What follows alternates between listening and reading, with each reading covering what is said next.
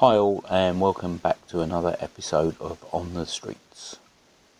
First off, my phone, which I normally record all my audio for the podcast on, packed up the tail end of last week, so I ended up having to buy a new phone. Now, for some reason, this new phone doesn't like recording audio. When you have gaps in the audio, it just goes dead silent, so you have dead sound, and it just sounds really awkward and just not right at all. So I'm having to record this a different way, so the audio might sound a little bit strange. We'll work with it and see how things go. It's now late on a Saturday afternoon while I'm recording this, and once again I've been out shooting for my project, only this time I was actually shooting with colour film. I went out to buy a new lens for my Olympus OM10. I picked up a 28 f.2, which I bought from Mr. Cad, which is a big analogue camera shop in central London, and I got that lens for £25, which seemed quite reasonable. But while I was there, I was asking them about colour film, and they recommended the Pro Image 100, so I've got that in my camera at the moment, and I'm going to give that a try, and it'd be interesting to see how that works combined with this new 28mm lens as well. The other reason for going out today was to make a visit to the Victoria and Albert Museum, which has finally a permanent place now for its photography and photography related equipment. The main entrance to the gallery has two massive glass walls of cameras, and they seem to range from everything from your most basic compact right the way through to box cameras, through to 8x10 bellows cameras, and then you actually go past these and into the main gallery, which then also has a huge plate camera that belonged to Henry Fox Talbot, who was the founding father of British photography. And in some of the cases along the side there are also some of his other cameras plus his notebooks. A lot of the images on show are from the early days of photography, but it does slowly start to move forward as you move through the gallery. Although it was interesting to see the early history of photography, it's more modern day stuff that they had on show that I was interested in.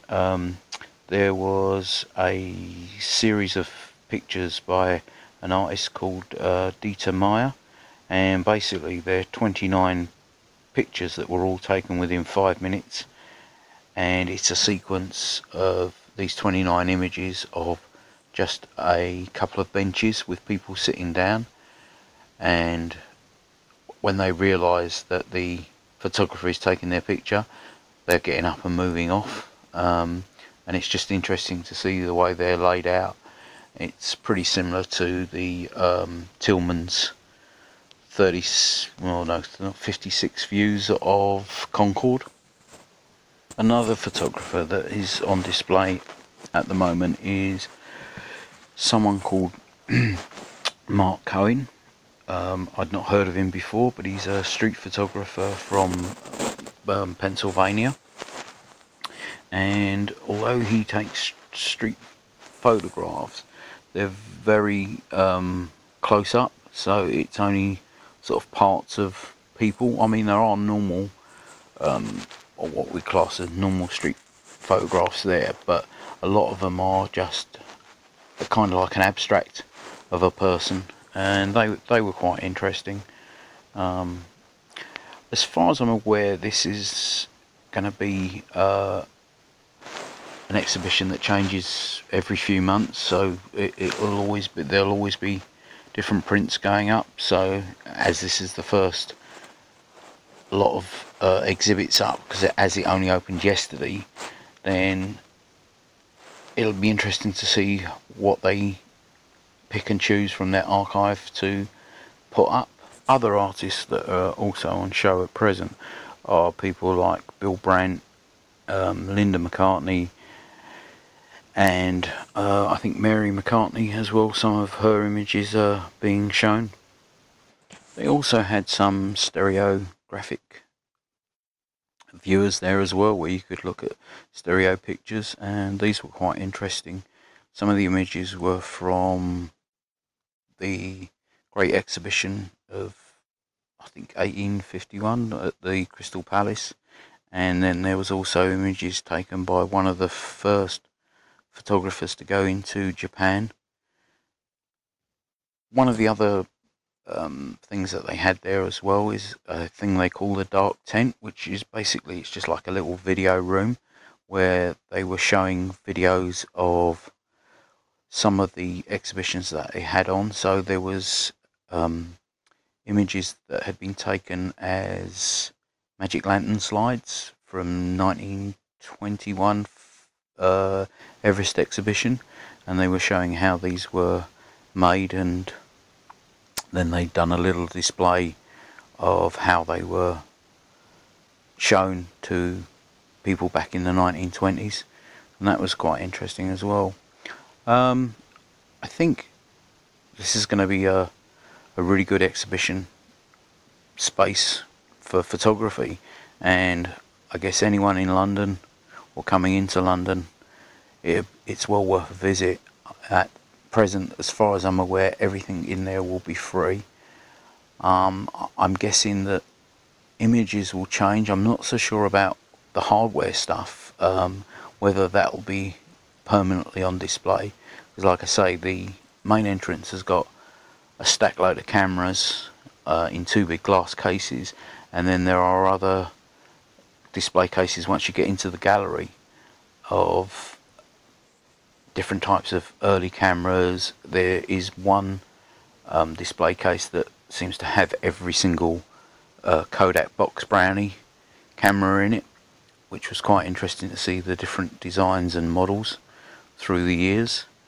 So yeah, if anyone's in London or thinking of coming into London, it's definitely worth a visit, going to the Victoria and Albert and going along to whatever exhibition or whatever they have on at that particular time over the next few months.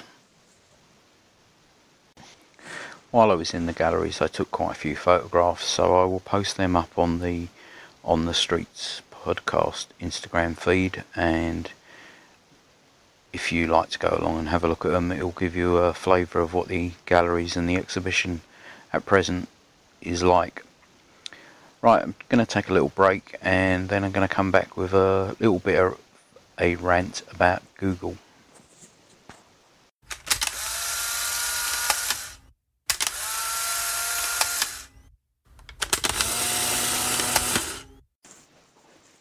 On Monday it was announced that Google was pulling the plug on its social media site Google+. Apparently the two reasons given for it was that back in March they found a bug in the system which potentially meant that users' information could have been stolen, and the other reason, apparently low user engagement. Now the first of these, a bug in the system, yeah, well that seems to happen all the time in the days of the internet and social media. Everyone seems to have this. You get told it every month that someone's had a breach and users' information has been either stolen or copied or whatever. It just becomes part of day-to-day life. The other reason, low user engagement, that seems a bit tenuous. I've been on Google Plus since the early days. I was there as one of the beta testers, and one thing I've always found with it, that there's always been a really high volume of user engagement, especially in the photography community. Some of the groups that I'm a member of have got memberships of over 300,000 people in there. Now yes, not everyone uses it. People will join and then never post or never have anything to do with it, but there'll always be a hardcore of people posting, and photography was always one of the biggest groups that there is on there. And that was one of the main reasons that I liked it. You could actually set up a group, use it for whatever type of photography you wanted. So if you were a London photographer, you could use it and post your images of London. Street photographer, the same. And to be perfectly honest, I've met some of my photography buddies via Google+.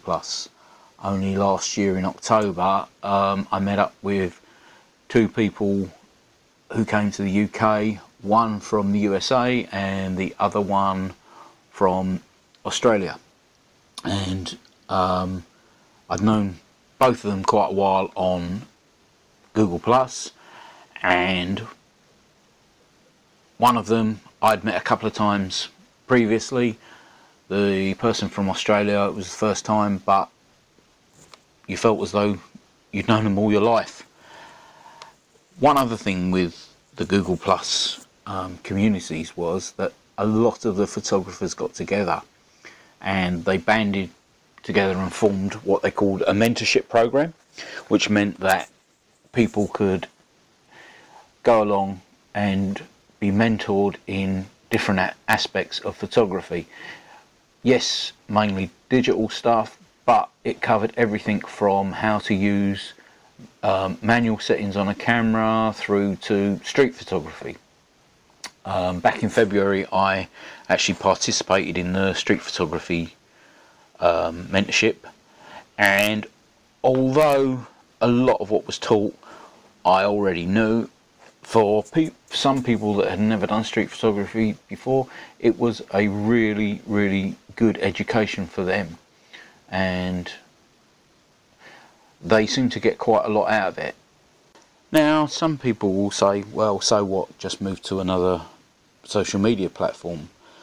There's plenty of them out there, but you become used to using one particular platform and you understand how it works, you understand the people, you get to know the people that are on there, and sometimes it's difficult to actually move across, and you will get people that will say, well, no, I'm not going to Facebook, or I'm not going to LO or Instagram, and you know, they'll have their reasons. What them reasons might be, I don't know, because they're all big corporates, and you know, they're going to stitch you up one way or the other. All they want is your data, so they're going to get that one way or the other. You know, my feelings towards Facebook is, well, I can't see it going away anytime soon, unlike Google+.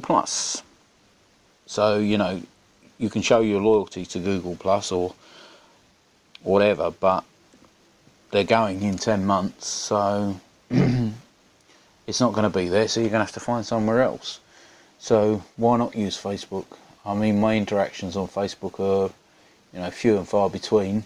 I am a member of a few groups over there, mainly the photography print swap and the negative positive Facebook group, and that's about it really. I don't really use it that as much as I did with Google+, and it's going to be a shame because I think I'm going to end up losing a lot of so-called internet friends because Google Plus has decided, or Google has decided to close down Google Plus. But this is nothing new with Google. A few years ago they closed down Google Reader, and everyone was scrambling around trying to find some sort of other RSS feed.